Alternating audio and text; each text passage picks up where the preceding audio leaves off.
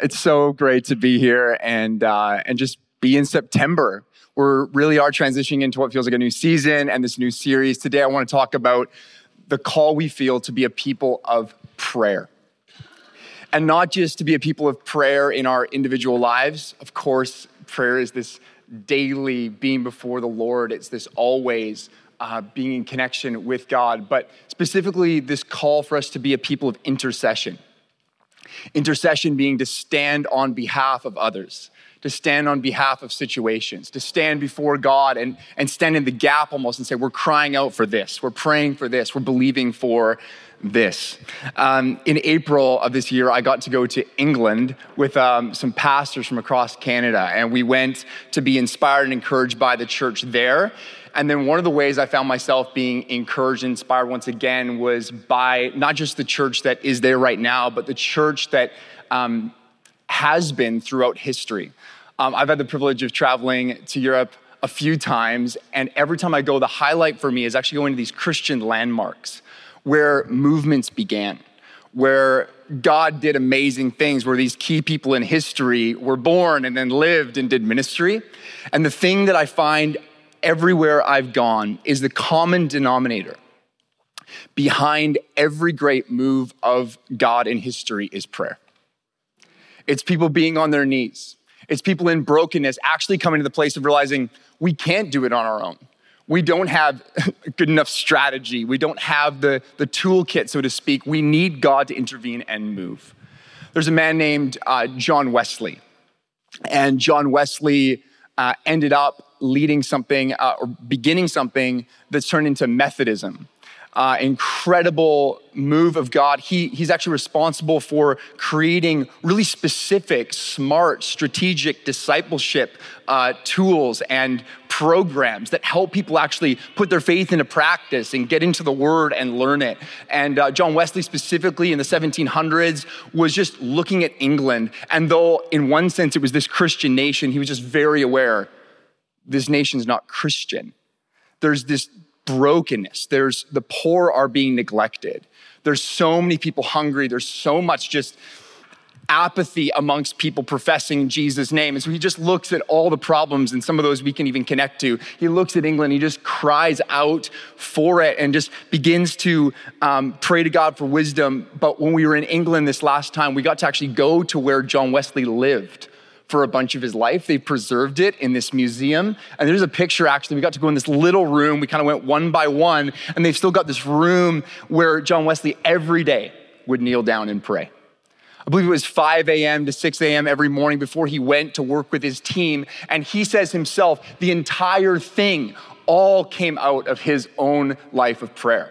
Crying out to God for England, crying out to God, would you intervene in the midst of a situation that feels totally helpless? And so we can look back at the story and you can look at history yourself and just marvel at all that Methodism became. Hundreds of thousands of people cared for strategically, discipleship that was like changing the nation and did change the nation forever. However, it was birthed in prayer. It was birthed in devoted, committed prayer. One of my favorite places I've ever got to go is a place called Herrnhut, Germany. If you ever are in East Germany, you got to go. It's actually on the border of Poland, Czech Republic, and Germany. And Herrnhut was originally this farm or acreage that was inherited by a guy named Zinzendorf, Count Zinzendorf. And so we got to go a bunch of years ago and actually visit the spot. But Zinzendorf was a guy who, it's kind of a unique story. There were Christians who were being persecuted, a couple hundred of them, and he housed them on his acreage. He had this land and he's like, okay, I'm gonna bring these people in. And there was a lot of like infighting and disagreement amongst them, but he had this conviction like, no, we can actually we can bond together. We can be together in unity. He just like looked at scripture. He had relationship with God. And he's like, God can do something here in this kind of chaotic moment. And so what he did is there's a number of things that happened, but he called the people together for a specific time of kind of covenanting together around scripture and then crying out to God for God to move. And history tells us that actually there was this time in prayer, in devoted prayer, where the Holy Spirit came and And people said there was this beautiful, unique thing that happened where all of a sudden they had a love for one another that didn't exist before. A unity came amongst them, just these few hundred people. God knit their hearts together. And it actually birthed a movement that is now known as the Moravian movement that sparked healthy, good missions in the world. The Moravians were known for giving themselves into this slave trade. They would actually put themselves into slave ships in order to bring the gospel to slaves who no one else would reach. They were famous for kind of getting on a ship to go to a cannibal tribe and to kind of say as they were going off, likely to their death, should Jesus the Lamb not receive the reward of his suffering? There's story after story of these people whose hearts were united, changed by prayer, giving themselves away and changing the world as we know it. But the point of why I'm sharing the story is to say, again, this was just an incredible example of how prayer changed everything. That movement, that prayer time that Zinzendorf led to what became a 100-year-long prayer movement, a 100-year-long prayer meeting. And so when we were there, we actually got to go up to this tower. I think we have photos of it. And there's this tower where somebody was praying at all times for 100 years. And so I think about this story of we're just going to get on our knees and pray. We're going to begin to cry out to God. And then I think about all the stories we have from the Moravians of changing the world and bringing missions. But I just can't help but think, no, but the whole thing was fueled by prayer. The whole thing was fueled by this unrelenting commitment to cry out to God and go, God, we got nothing without you. Also in April, it's fun just telling some stories this morning. I'm enjoying it. I hope you are as well. In April as well, I got to go to some friends and I, after being in London, drove over to Wales. And one of the most famous revivals in history is called the Welsh Revival. And there's a guy named Evan Roberts. And Evan Roberts is a high school student in the early 20s. He just was hungry for God. He had a passion for God. And he had a life of prayer. And he went to seminary. And then in seminary, he felt like God wake him up in the night and stir in his heart for his home, actually. And so after feeling called by God, he went back to his hometown. And Evan Roberts he went to his pastor and he was like, hey, I really feel this call to just begin prayer meetings. And so the pastor was like, well, why don't you take the schoolhouse next to the main church that we just constructed? And so he's like, I'll take it. And he's like, you can do youth meetings. So he began to gather youth and they began to pray. And in 3 days, it became more than a youth meeting. God's Spirit was poured out. And all the adults start hearing from their kids, something's going on. God's showing up in power. And so adults came, and in a matter of months, 100,000 people had come to faith in Wales. I think it was just in a matter of a year or not very long, it was hundreds of thousands of people way beyond the nation itself had come to faith. And over time, Evan Roberts actually got burnt out from being in the spotlight and overwhelmed by the pressure of the revival. And his decision was he got on horseback, went down to Cardiff, and committed the rest of his life to intercessory prayer. And I just can't help but think, even with kind of some of the sadness in that story, that I'm like, of course, God continued to use Evan Roberts' prayers to fuel all that came from the Welsh revival. And the reason why I share that, besides the fact that I've wanted to do this slideshow for quite a while now, is that I want to emphasize that prayer has again and again changed the course of history. And even emphasize that it hasn't always looked dramatic. The stories seem dramatic as we share them and the implication, but often it's just a 5 a.m. kneeling down, consistent, devoted prayer. I wish I could somehow see the scene, but Zinzendorf gathering the people together guys, God can do something with this mess. Let's cry out to him for unity, and he does it, and it changes everything. But I don't know, probably we have prayer meetings all the time, and I'm like, it's not necessarily polished, but it is the posture. It is the being desperate for God. Prayer has fueled all great works of God through people, and not just in ancient history, but in recent history. And as many of you know, there's so much in Scripture about prayer. And the tensions around it are obvious. The questions in many ways are obvious. Like, why doesn't God always answer? Or why doesn't every prayer meeting turn into the Welsh revival? Or why did God let Evan Roberts get burnt out if he was so catalytic in leading that revival? And I think these are great questions. They're questions I've asked. But I'm not going to spend any time on them today. Today, I just want to boldly call us to pray. I want to boldly call us as a church to intercede with an unwavering conviction that prayer is desperately needed and that it objectively makes a difference. I need prayer. Our team needs prayer. This church needs prayer. The city needs prayer. Canada needs prayer. The world needs prayer. And even with all our legitimate questions, we would be really missing it to conclude anything other than we're getting nowhere without prayer. Even when it comes to strategy, all the best strategy that really brings fruitfulness is birthed in prayer.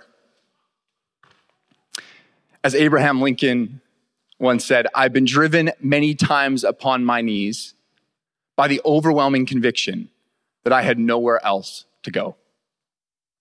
And none of us know the crushing pressure of being the president at that time in history.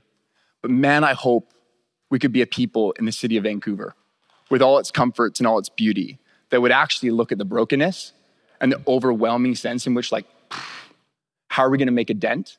And just go, we got nowhere else to go. But to get on our knees before God with all the great skill and strategy that's even represented in this room, just that we always conclude, regularly conclude, we got nowhere else to go.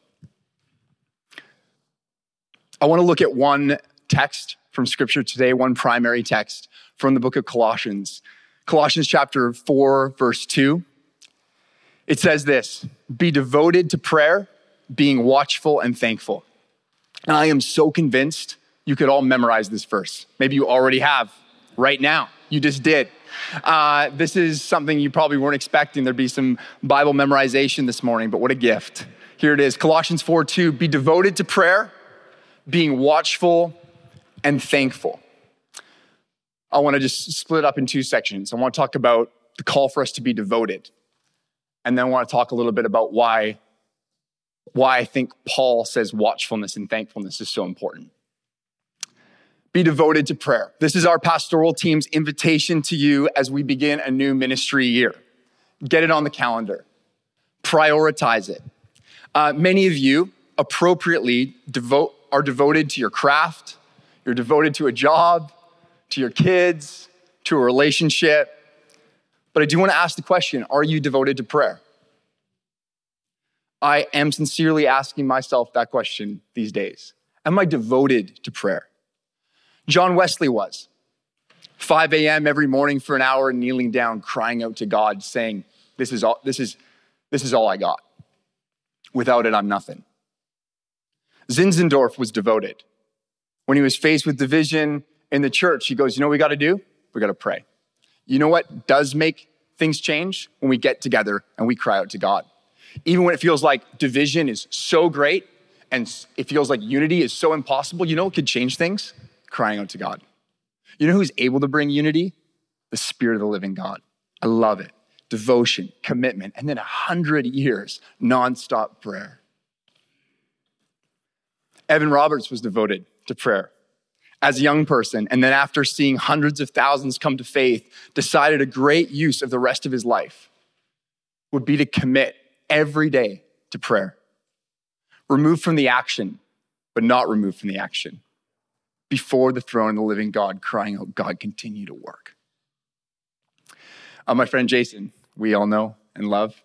I was thinking about this week as I was thinking about prayer. Jason committed himself to prayer in high school. Not all of you would have heard the story, but he started a prayer group at Terry Fox Secondary, and they started to meet weekly.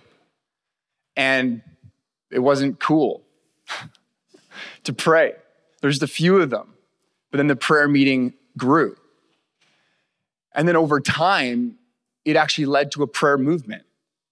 Other high school students catching a vision to go, what if I could just gathered with friends to pray? And ended up leading to a ministry that's like many other ministries around the world called Campus Fire. And Campus Fire lit this heart in more and more high school students across British Columbia. And they began to pray. And Jason, I was just thinking this week, I'm like, man, what came out of that really was this passion for the Youth Alpha film series and to develop that, which has now reached so many high school students around the globe. But just like in our own story, I'm like, no, but prayer's what did it. Prayer's where it started. Every great thing that we see, it's like, wow, that's such an incredible resource or thing that's happened, but it always starts in simple, devoted prayer, a recognition we need God. My mom is a person devoted to prayer. She's actually here this morning. I wasn't expecting that, but here we go. I get to honor her right in front of her face. My mom goes on a prayer walk every day. And the majority of her prayer is for others, on behalf of neighbors, on behalf of her kids, on behalf of people in the church. And there's a lot I can say about my mom, but two things I want to say today. I can't remember a year she didn't see miracles in the hearts of people she was praying for. People coming to faith who've never been to church. People returning to God against all odds. And secondly, I've never seen her lose faith. I've never seen her lose passion for those who don't know Jesus. I've never seen her grow jaded about the state of things. And I think prayer sets us up for that. I was recently feeling just particularly aware of my need for God's grace in my life, and then was also experiencing God's grace in my life. Just this sense of those moments where you're like, I'm doing better than I probably should be, like this inner strength. And I ran into an old family friend and they asked how I was doing. And I told them. And then with tears in their eyes, they shared with me for the first time that they've been praying for me every day for 15 years. Devoted to prayer. Bill Johnson is the pastor of Bethel Church in Redding. He's a godly man, a very criticized man. And he was recently asked how he deals with all the criticism he receives from other church leaders. And his response deeply moved me. He said this, he said, he takes communion regularly. And whenever he does, he prays for the specific names of 5 church ministry leaders who are all 5 of the ministries are specifically targeted against him and what they're doing. And as he was sharing, he just began to cry and he said, I pray for their kids. I pray that God would bless their lives. I pray that they would know the great joy of their kids and grandkids walking in the fullness of Christ. I pray for everything about their life. Wow. Devotion to prayer, rhythm that puts us in the posture of crying out to God and getting our hearts in the right place. So again, we devote ourselves to many things, but I want to ask us, are we devoted to prayer? I'm realizing that for me, devotion to prayer likely won't look like it did for Evan Roberts. Like 2 years from now, I'm probably not just packing up, leaving the way, going somewhere north of Pemberton to live in a cottage till I'm 75, but you never know. So, but probably not. But it can start to look more like my mom's devotion to prayer. Walk the neighborhood. Make a prayer list. Start a rhythm of praying for my enemies like Bill. Communion and praying for their families.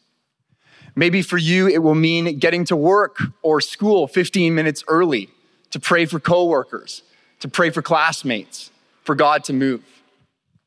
Maybe for you, it will mean getting some friends together on a weekly basis and committing a section of the time to pray for the city, for those who don't know God. And maybe it'll mean starting to come to prayer each week. Little plug for our weekly prayer meetings that we do here at The Way.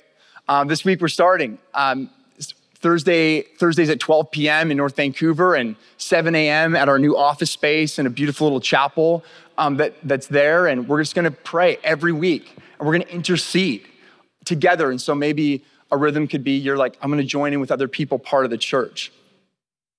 I don't know what it'll look like, but I want to invite you to take seriously what it might look like for you to devote yourself to prayer in a new way, like you might to a class, like you might to a relationship, like you might to a cause.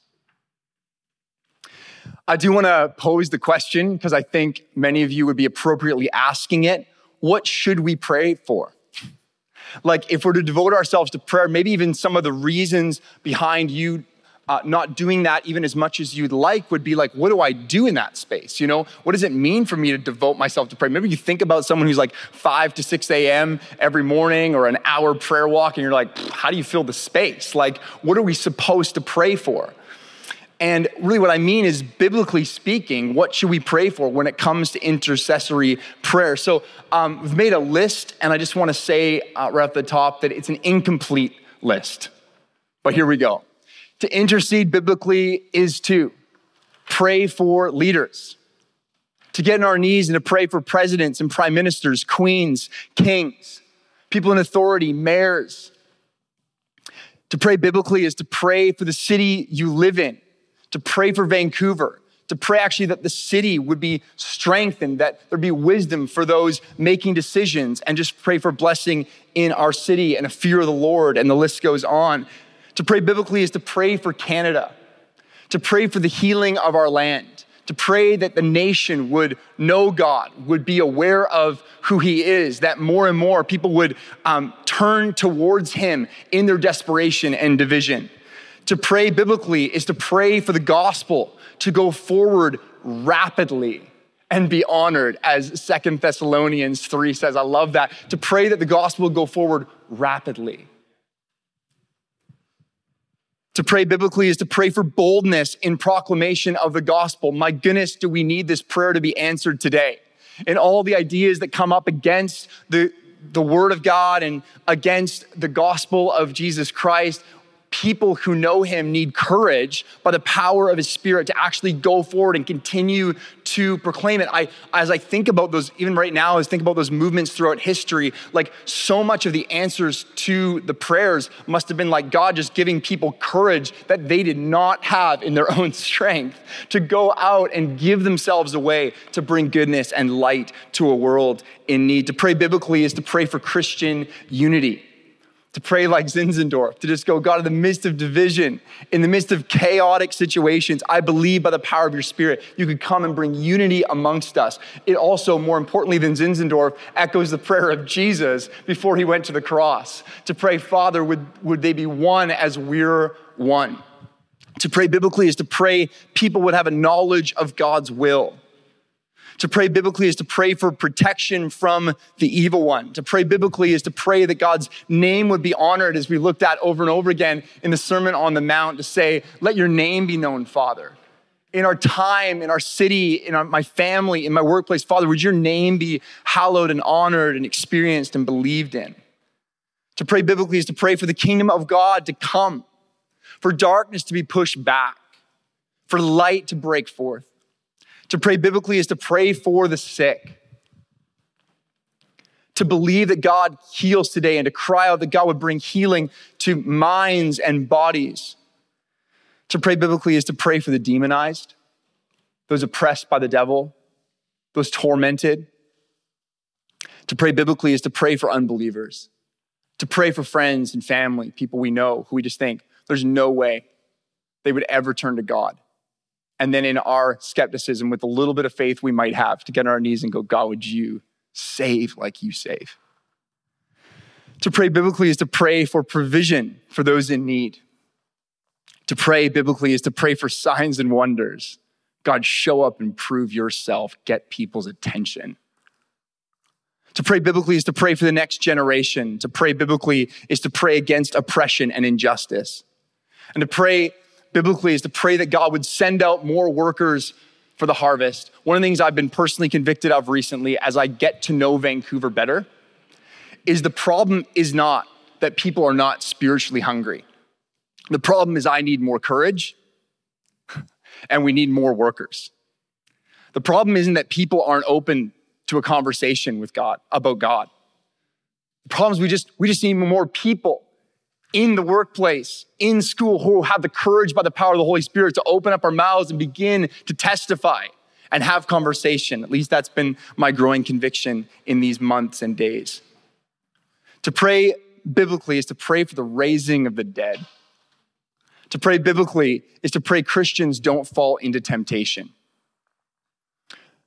I know there's so much brokenness around and sadness and even an overwhelming sense of just how much failure there is in the church today. But as I was preparing this, I felt convicted to pray more for Christians than I do talk about their failure. I just feel like, man, God, this is one of the things he calls us to pray for. Pray that people wouldn't fall into temptation. Given courage. To pray biblically is to pray for strategic wisdom. And to pray biblically is to pray that people's faith would endure till the end. Corey Ten Boom asks this question. Is prayer your steering wheel or your spare tire? And as a leadership team, we're convicted to keep asking this question. Every week, we're in offices, making decisions, trying to make good decisions, planning Sundays and programs and introducing new programs and meeting with people and engaging in all sorts of things. But we find ourselves every season we come back to, like, this is why you might have noticed if you've been around for a while, we're talking about prayer in these types of series because we just like, even right from the get-go, the first one in the series is we're asking this question again, like, is it our steering wheel or is it our spare tire? God, may it always be our steering wheel. Like, would first place be to be on our knees? Like, would we always have the posture of where else would we go? We've got nothing. It doesn't matter what amazing personalities are in the mix. It doesn't matter what kind of things are happening that seem to be successful. We've got nothing without the power and intervention and movement of the Holy Spirit. And so I invite you to ask yourself that question, but then also pray for our church as a whole community that we would always make prayer our go-to. So that's devotion to prayer. Secondly, I want to invite us, as Paul does, to be watchful and thankful. And I think that, I'll just give it away and then we'll get into it, is just, I love this verse, be devoted to prayer, being watchful and thankful, because I actually think watchfulness leads to thankfulness. And it actually is what continues to motivate us and fuel us to keep being devoted to prayer. Maybe said differently, without watchfulness, it's tough to keep being devoted. I want to illustrate by sharing an amazing story from the book of Acts. If you're new to faith and you haven't read the book of Acts, I encourage you to do it. It's the wild account of the early church kind of coming alive and getting things going. And if you are a Christian and you haven't read it in a while, it's always just good to get back there. Acts chapter 12, verses 5 through 16 says, Peter was kept in prison. He was in prison. But the church was earnestly praying to God for him. The night before Herod was to bring him to trial, Peter was sleeping between two soldiers, bound with two chains, and sentries stood guard at the entrance. Suddenly, an angel of the Lord appeared, and a light shone in the cell. He struck Peter on the side and woke him up. "Quick, get up," he said, and the chains fell off Peter's wrists. Then the angel said to him, "Put on your clothes and sandals." And Peter did so. "Wrap your cloak around you and follow me," the angel told him. Peter followed him out of prison, but he had no idea that what the angel was doing was really happening. He thought he was seeing a vision. They passed the first and second guards and came to the iron gate leading to the city. It opened for them by itself, and they went through it. When they had walked the length of one street, suddenly the angel left him. Then Peter came to himself and said, "Now I know without a doubt that the Lord has sent his angel and rescued me from Herod's clutches and from everything the Jewish people were hoping would happen." Verse 12, when this had dawned on him, he went to the house of Mary, the mother of John, also called Mark, where many people had gathered and were praying. Peter knocked at the outer entrance, and a servant named Rhoda came to answer the door. When she recognized Peter's voice, she was so overjoyed, she ran back without opening it and exclaimed, "Peter's at the door." "You're out of your mind," they told her. When she kept insisting that it was so, they said, "It must be his angel." But Peter kept on knocking. And when they opened the door and saw him, they were astonished. And this is a fascinating story. It's a beautiful story of the church being devoted to prayer. Like, honestly, you just think about the church gathered in a house at night. I don't know how many hours, but just going, we're just praying for deliverance for Peter and all these other things that we're looking at. But for obvious reasons, you might question the level of faith they had. And yet it seems like God answered their prayer.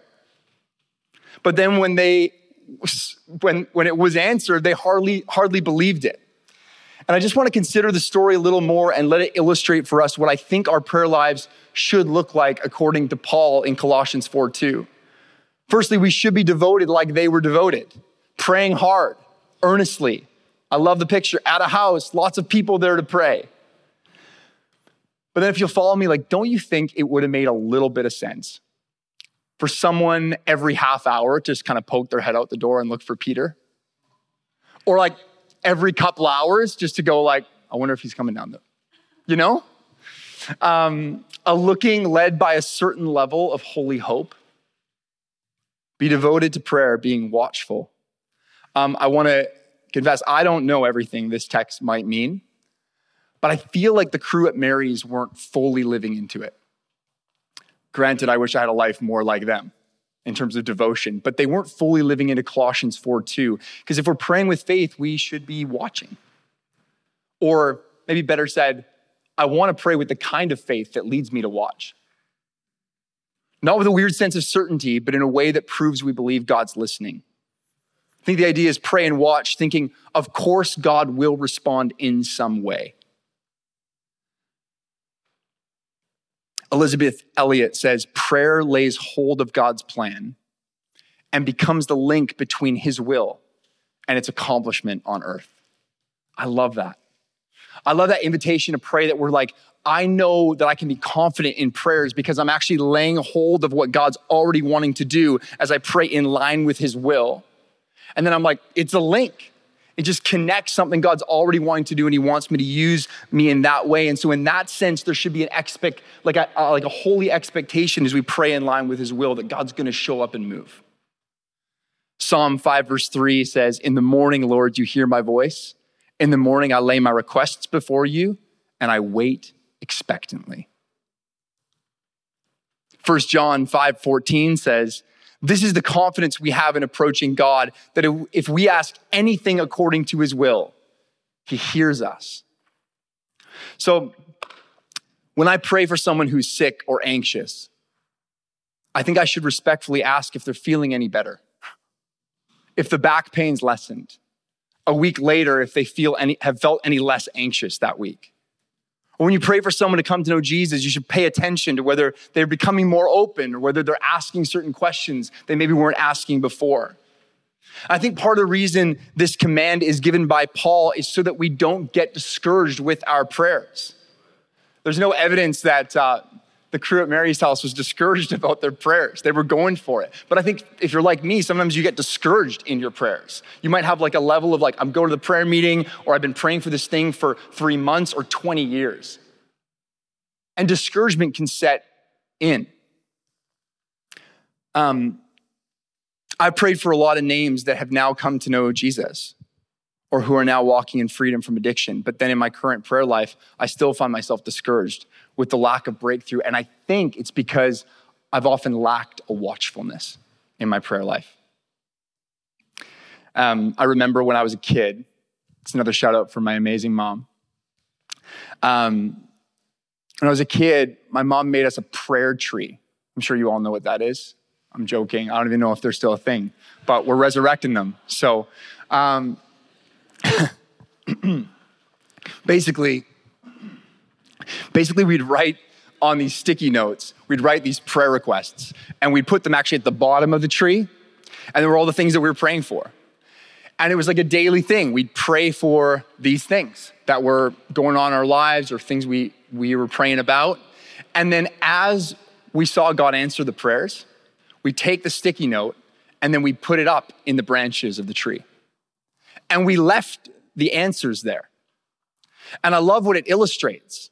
I think it illustrates what Paul's getting at in Colossians 4:2. It's kind of this okay, I'm going to devote myself to prayer, but I'm not going to stop or I'm going to lean in to watch and be aware of the ways that he's answering them. In other words, you got 10 things down here, and then we go, these 2, these have actually been answered. And so we move them up, and then we're discouraged about 7 and 8, or whatever ones are down here. We go but I remember that he's the God who answers prayer. I remember that he does show up, and we leave those things up to be a continual encouragement, to lead us to thankfulness, and then to move us back into committed devoted life of prayer. It might not be in the form of a prayer tree, although it can be. You just feel free. I'd be excited to see some at the Way Vancouver Instagram made a prayer tree, you know? But I think we all need this kind of thing in our lives. Rhythms, pictures, ways of recognizing God's involvement. And when we commit to rhythms of prayer, this text can become a cyclical pattern in our lives. We devote ourselves to prayer. We watch. We recognize the ways he is moving. We thank God for it. And our awareness that he does answer prayer leads us back with fuel for the fire to keep on praying. So, in conclusion, I want to call us to devotion and watchfulness, to both commitment and faith, to a belief that prayer is worth it, and to a belief that things will change when we pray. I wish we could all take a class together on church history and just saturate ourselves in the fuel that prayer has been again and again. And I wish I could take you all up that tower in Herrnhut, Germany. Wish we get a big group picture up there. It'd be awesome. I wish we could all line up and walk through where John Wesley prayed every day, but that would take a while. And I really wish we could all pack out that schoolhouse in Wales and do a worship night. Aaron, it'd be a good spot for it. Location, worship on location. But we don't need to be in those spots to be very aware that God is a God who calls us to devoted prayer. And he is a God who answers. And even with the questions, we'd be really missing it to not conclude it's all we've got. And it's got to be our starting place. Prayer has continually been the way people truly partner with God's purposes throughout history. And we're invited to be part of partnering with him right now in 2022, Vancouver, British Columbia, to turn the tides, to see division turn into unity, to see apathy turn into passion, to see fear turn into courage, and to see Vancouver turn towards Jesus. So let's pray. Father, I love these people. You love them more. You know us. You know our context. For some reason, this moment, I'm just kind of struck by, like, in some ways we think so high of ourselves, but in some ways we just think not very much of ourselves. But I just pray that we get caught up with you in a new way in this season. Just that we get caught up with that we actually could make a difference via prayer. That things could shift forever in our city. That our nation could turn around. That we could see thousands, hundreds of thousands of people come to life-saving faith in you, even in our time. I just feel so humbled even by recognizing stories like in 3 months, what you can do by your power, that I couldn't even scratch the surface of with all my best work in a lifetime. And so we want to repent where we need to. We want to change our minds, maybe about prayer and how important it is. And God, would you give us grace and courage to prioritize it afresh? Would it be our go-to? Would it be our steering wheel? In Christ's name, amen.